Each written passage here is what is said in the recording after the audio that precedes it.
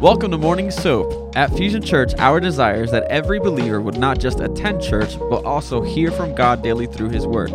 As we read the Bible, we begin to see how God responds to things. Doing daily devotions repatterns the way we think, transforms the spirit of our mind, and helps us become more like Jesus. Join us here, Monday through Friday, as various pastors and leaders at Fusion Church share devotion and teaching through that day's soap scripture. Download the current soap reading plan at fusionchurch.cc/soap. We are in Genesis 29 this morning. If you've been tracking along, it's been quite an interesting journey getting this far. For those who don't know me, my name is Sean Sass. I'm the executive family pastor at Fusion, and it's an honor to be with you this morning. So Genesis 29, you guys ready to jump in? Lots of stuff going on here. So leading up to this moment, we see how God is working out His promises He made to Abraham. And let me just make sure I'm in the right place here.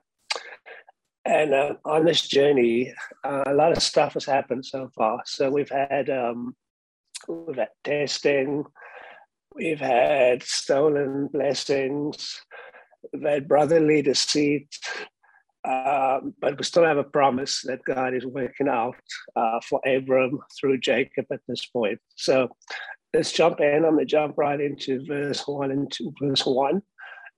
And I'm going to do it a little different today. I'm going to stop and go. It's a long chapter, so we'll kind of break it down as we go. So verses 1 and 2, then Jacob continued on his journey and came to the land of the eastern peoples. There he saw a well in the open country with 3 flocks of sheep lying near it because the flocks were watered from that well. The stone over the mouth of the well was large. So just a couple of observations here. Obviously, the Lord had blessed his trips, and Jacob was returning to the land of his mother, Rebekah, and also to the land of his grandfather, Abraham. So there's a bit of familiarity here, but a land he still doesn't know, but a land of his ancestors. Verse 3, when all the flocks were gathered there, the shepherds would roll the stone away from the well's mouth and water the sheep. Then they would return the stone to its place over the mouth of the well. Verse 4, Jacob asked the shepherds, "My brothers, where are you from?" "We're from Iran," they replied. Now, I'm going to stop there for a second. Of course, this is a time of very primitive navigation, no GPS, no maps, none of the crazy stuff we have today. There's no Siri going, "Siri, give me directions to the eastern areas or to Iran." And so when Jacob heard those words, he knew that he was in the right place. And I'm sure that the emotions were already starting to pick up at this point. So with this little interaction, he's like, okay, I'm in the right place. Excitement is starting to build.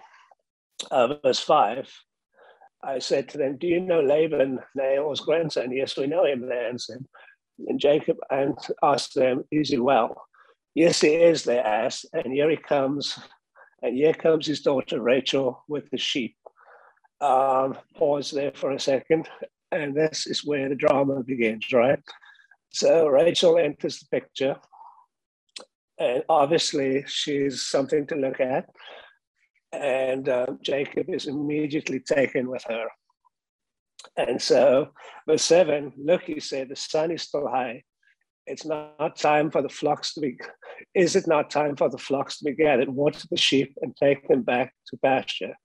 So obviously, Jacob's trying to get rid of these shepherd boys. And from the original language and the way that he interacted with them, we can deduce that these were younger boys.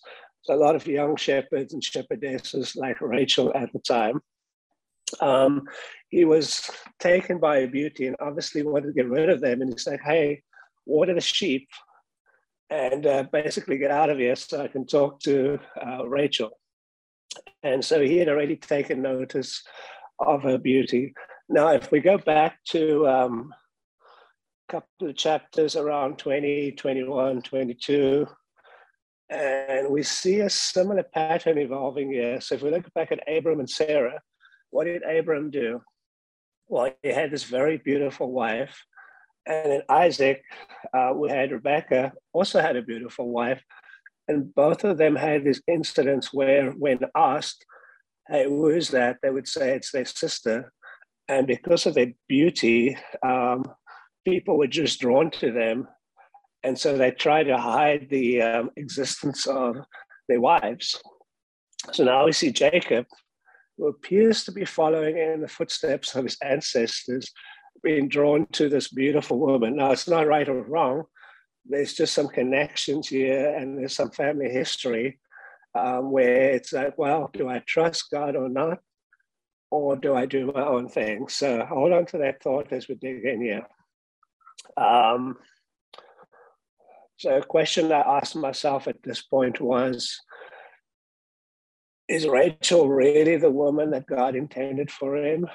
Or was his MO physical beauty and attraction rather than looking for character and virtue and potentially walking by faith and not by sight? So hang on to that idea. I'm going to come back to that too. There's a bit of a theme with that as well.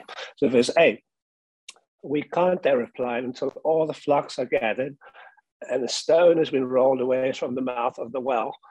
Then we will water the sheep. So very few commentaries actually say much about verse 8, but I think there's some significance there in these shepherds going, no, we wait till everyone arrives, then we open the well, then we all water our sheep, then we close it up, and then we leave. So there's a couple of things happening here. One, they were probably protecting a precious resource by opening it up when they need it, potentially stopping sheep from falling into the well. So just a very interesting interaction, how they were like, no, we all wait, we'll do this together. There's a sense of community, a sense of sharing, sense of taking care of and stewarding a resource they had. Verse 9. While he was talking with them, Rachel came with her father's sheep, for she was a shepherd, or shepherdess technically. 10. Then Jacob saw Rachel, daughter of his uncle Laban, and Laban's sheep. He went over and rolled the stone away from the mouth of the well. Notice how he immediately does something different to what the other shepherds had suggested, where, hey, we wait for everyone, then we roll the stone away. But Jacob's like, I need to get rid of you guys. Let's roll that stone away. And then I can actually have some one-on-one time with Rachel. Verse 11. Then Jacob kissed Rachel and began to weep aloud. He had told Rachel that he was a relative of her father and a son of Rebecca. So she ran and told her father. So Rachel must have been quite surprised because she had never met Jacob. But then he kisses her, and it's not a romantic kiss, it's kind of a greeting way. But she had heard of her relatives who had lived in the promised land. This was Rebecca, aunt, and she understood that Jacob was family. So 13, as soon as Laban heard the news about Jacob, his sister's son, he hurried to meet him. He embraced him and kissed him and brought him to his home. There Jacob told him all these things. And so what are all these things? Basically the journey up to this point. And Laban said to him, you are my own flesh and blood. Now, bear in mind how Jacob had got to be in this place in the first place. His blessing had been stolen. He'd already journeyed. Lots of things had happened. So here's a man that's experienced a lot of things, coming back into this land and now meeting his uncle. So the next heading there is Jacob marries Leah and Rachel. Okay, it's about to get real.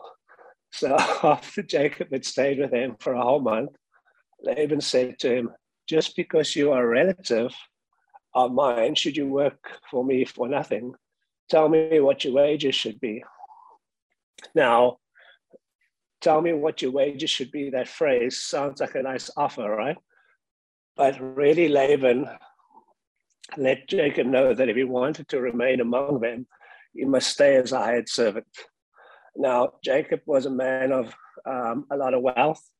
You know, he was not lazy. He was used to hard work, but he was used to servants doing his work back home. Now the tables are turned a little bit. Jacob becomes the servant. Now, if we look at Jacob's reaction here, it tells us a lot about his character. So here's a question for you, or a statement. You never know what kind of servant you are until others treat you like a servant. Wow, that's very interesting, right? So here's I'll pause a moment here and kind of put out a little bit of application here. So the question is, are we willing to serve others without a condition or reward? Now, Jacob was serving because there was going to be a reward, which was Rachel. And for us, you know, in our lives, you know, we have had the greatest gift or prize of all, which is the gift of salvation that Jesus gave us through doing everything he did throughout his life, and then dying on the cross, coming alive again, you know, being raised on the third day. And we are promised a life that is empowered by the Spirit and the gift of eternal life. So we have the ultimate prize, and that's why we serve. That's why we are servants. So are we willing to serve others, bearing in mind that the prize might not be something we get on earth, right? So hang on to that thought. Okay, verse 16. Now Laban had two daughters. The name of the older was Leah, and the name of the younger was Rachel. Now Leah had weak eyes. Now, scholars don't think that she could see badly. Most scholars believe that it's just that Rachel had these beautiful eyes, and Leah was a little nondescript. So that's what they think that means. Rachel had a lovely figure and was beautiful. So they're very clear on what she looks like. Jacob was in love with Rachel, and he had known her for about a month at this time. At that time, it was very strict interactions between males and females, especially in someone else's household. So, you know, the question is this attraction mostly physical because of how she looks, or is there character values and something else he's seeing? And I think it's the former, and we'll kind of get into that in a little bit. So Laban said, which verse did I stop at? Okay, 18. Jacob was in love with Rachel and said, I'll work for you 7 years in return for your younger daughter, Rachel. Laban said, it's better that I give her to you than to some other man.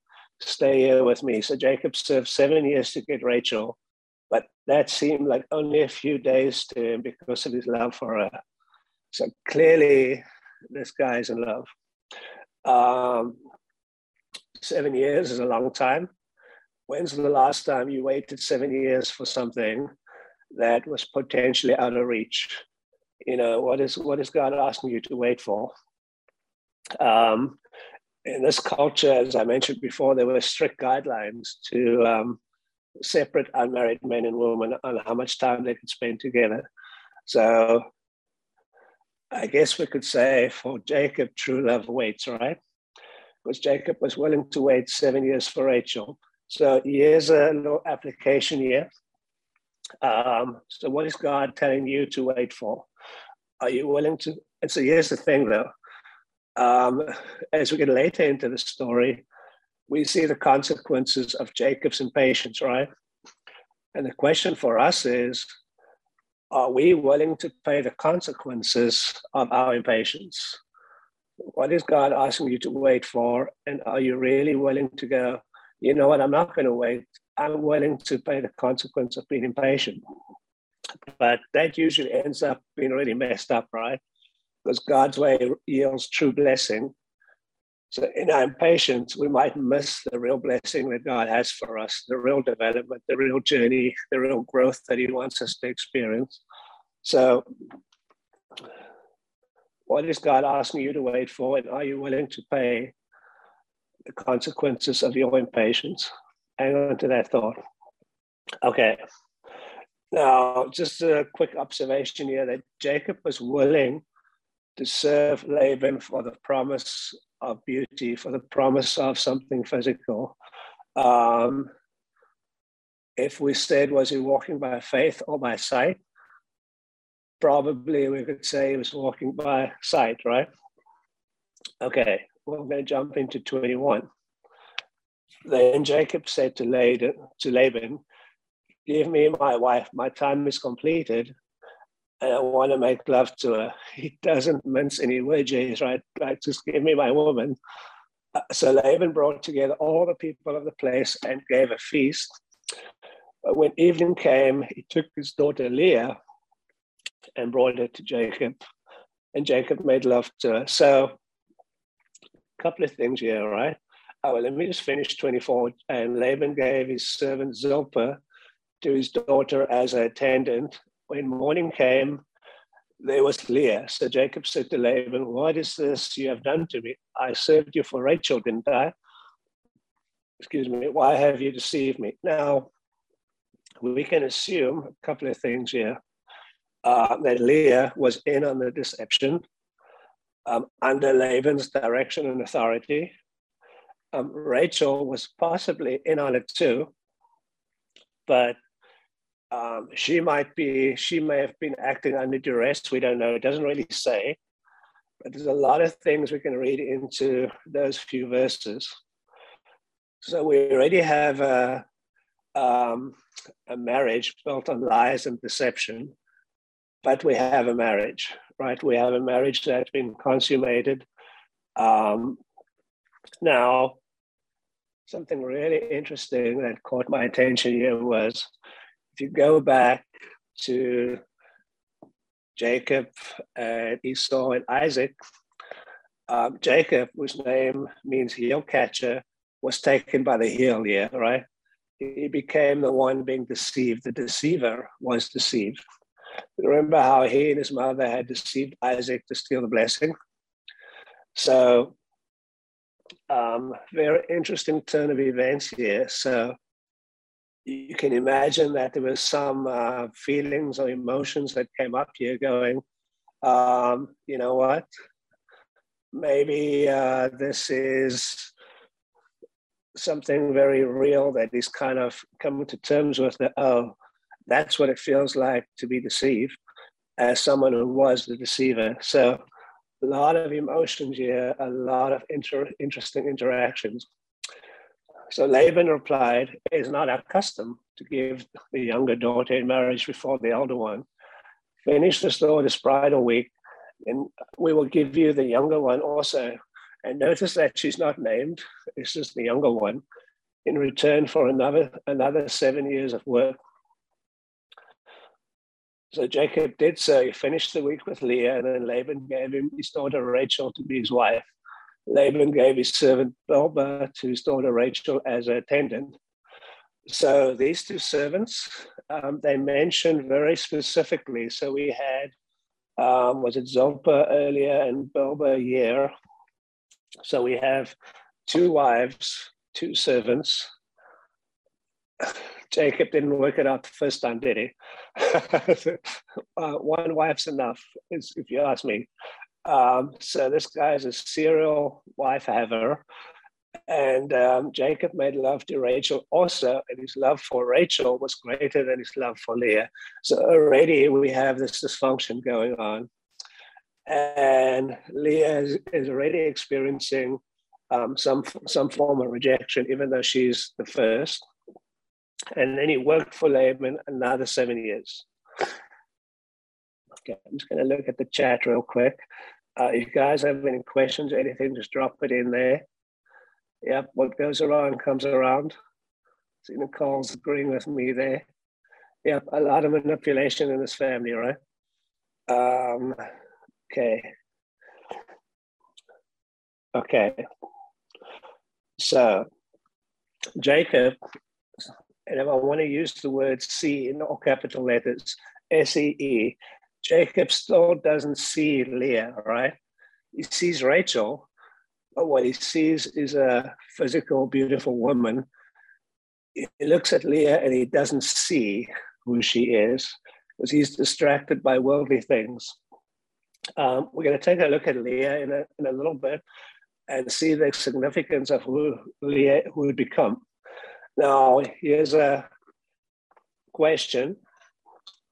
Are you allowing the Holy Spirit to help you see clearly, to see beyond physical things, to see with spiritual eyes, to see with discernment and not be distracted by things that look pretty, by grass that appears to be greener on the other side, to not be distracted by the things of the flesh, to not be drawn into things that simply look good, right?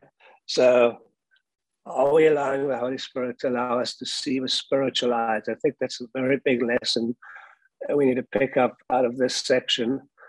Give me 1 second. I just want to capture something off the screen here.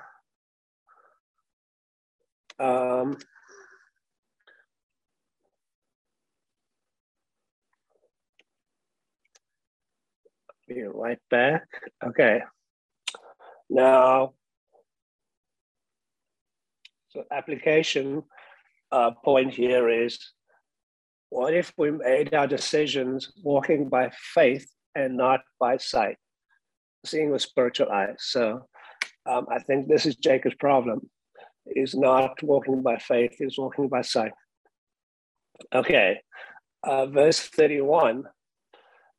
When the Lord saw that Leah was not loved, he enabled her to conceive, but Rachel remained childless. Okay, now, clearly God's compassion for Leah is huge over here. She was an innocent party in all of this, in this mess, and something to recognize here, that God can bring comfort and blessing to a wife who is hurting. Don't you agree that sometimes that, and it could be a wife or a husband, right? That sometimes, we're not evenly yoked. Sometimes you may be in a relationship where you're a believer, your wife is not.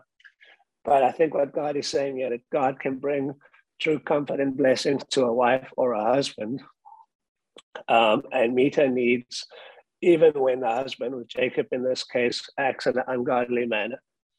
So I think we need to remember that God God knows, he knows the pain, he knows the hurt, and he can still work in that when things like this happen.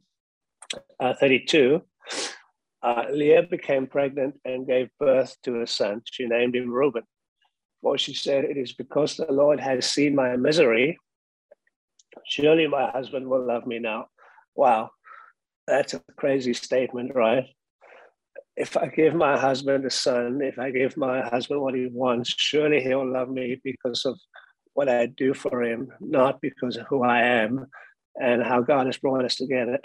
That line is loaded with emotion. Leah is desperate for Jacob's affection and love, but he still does not seem to see her, right? And the significance of who she is to become. And this kind of blew my mind a bit as you look into Leah's lineage. Verse 33, she conceived again. And when she gave birth to a son, she said, "Because the Lord heard that I'm not loved, he gave me this one too." So she named him Simeon. 34, again, she conceived and she gave birth to a son. And she said, "Now at last my husband will become attached to me because I've borne him 3 sons. So he was named Levi. 35, she conceived again. When she gave birth to a son, she said, "This time I will praise the Lord." So she named him Judah. Notice the change there. So what's insanity? Is doing the same thing over and over and expecting a different result, right? So she's like, I'm going to have a son. I'm going to have another son. He's going to love me if I have another son. I'm just going to keep having sons. But in verse 35, she says, this time, I'm just going to praise the Lord because he is the Lord. So she named him Judah, and she stopped having children for a while. Okay, so let's look at this a little bit. So Leah, at this point, has 4 children. How many children does Rachel have? Show me your fingers. Big 0, right? So let's look at a little comparison here of Leah and Rachel. So without doubt, Leah was a stronger and more suitable wife for Jacob. And so we must assume that God allowed this deception to happen and the greed of Laban to succeed, right? Because ultimately, if you look at 30, which we're not covering today, there's some other stuff going on.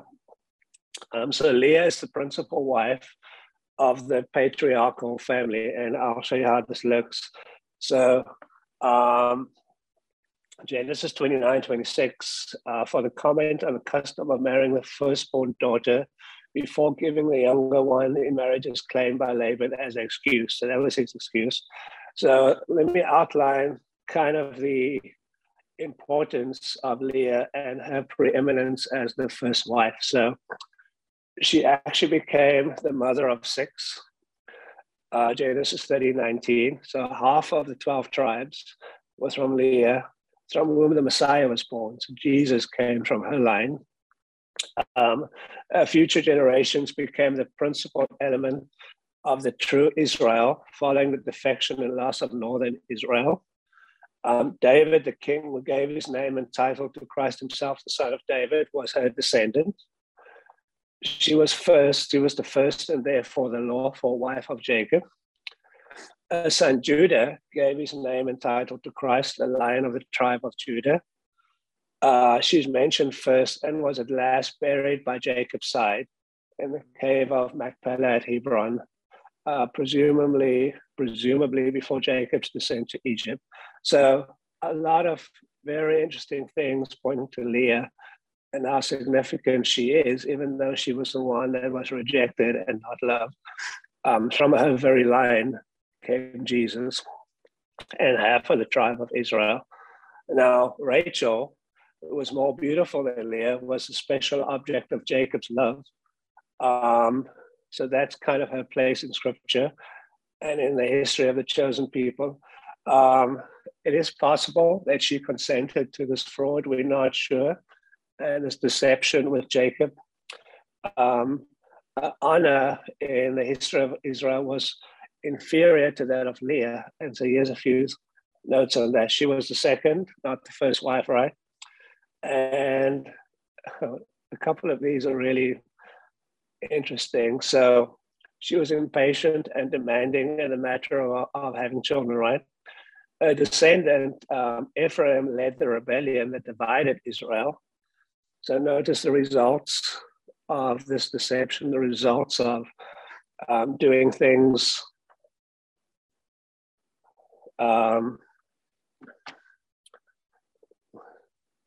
not in God's way.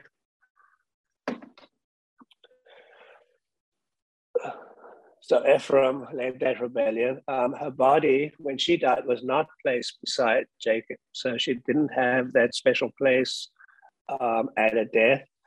And when you get to Genesis 31, in a couple of days, verse 32 to 35, she sponsored and kept alive pagan idolatry.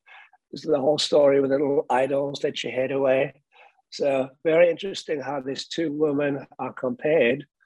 How one is in the center of deception and lies, the other is at the mercy of God, right? But yet the one who is at the mercy of God becomes this important woman who basically is in Christ's line, half the tribe of Israel.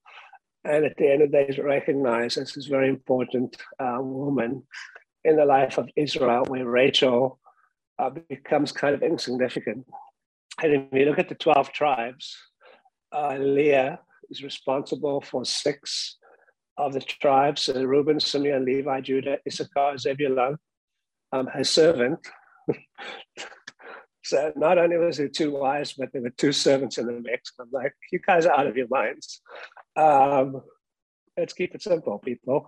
So Gad and Asher were born to Zilpah, Leah's servant. And then Bilhah, Rachel's servant, was Dan and Naphtali. And then Rachel had two kids, Joseph and Benjamin. And if you know anything about Joseph's journey, you notice how this generational curses, generational affliction is following through her line. Joseph becomes a very significant character, but there's some very significant life journey and struggles that comes along. So a lot of drama, a lot of women, a lot of drama, right?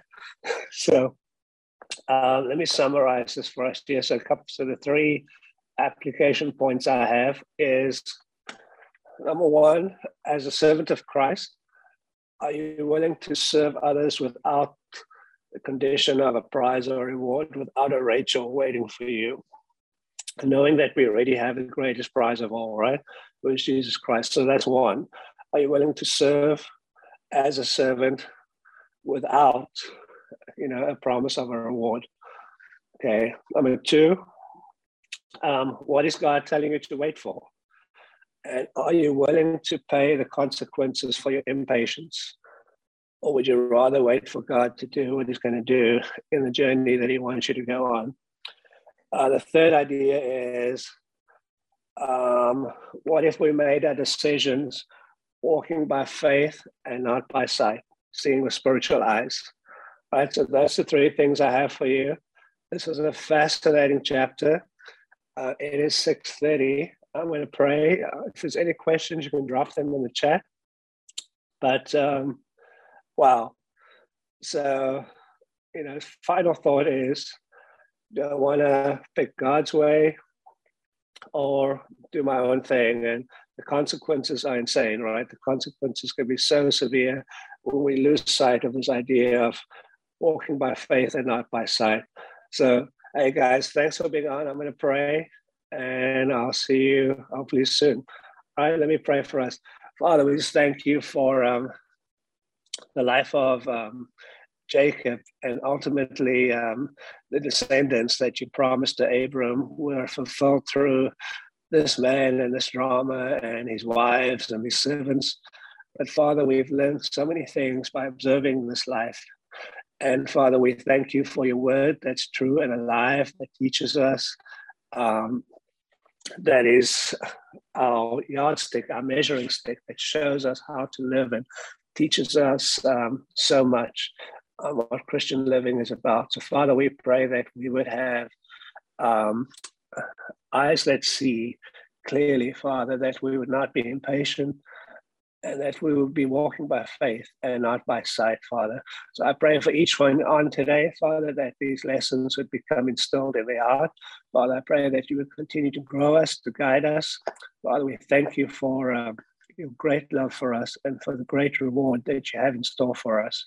So, Father, we praise you, we worship you, we thank you for who you are.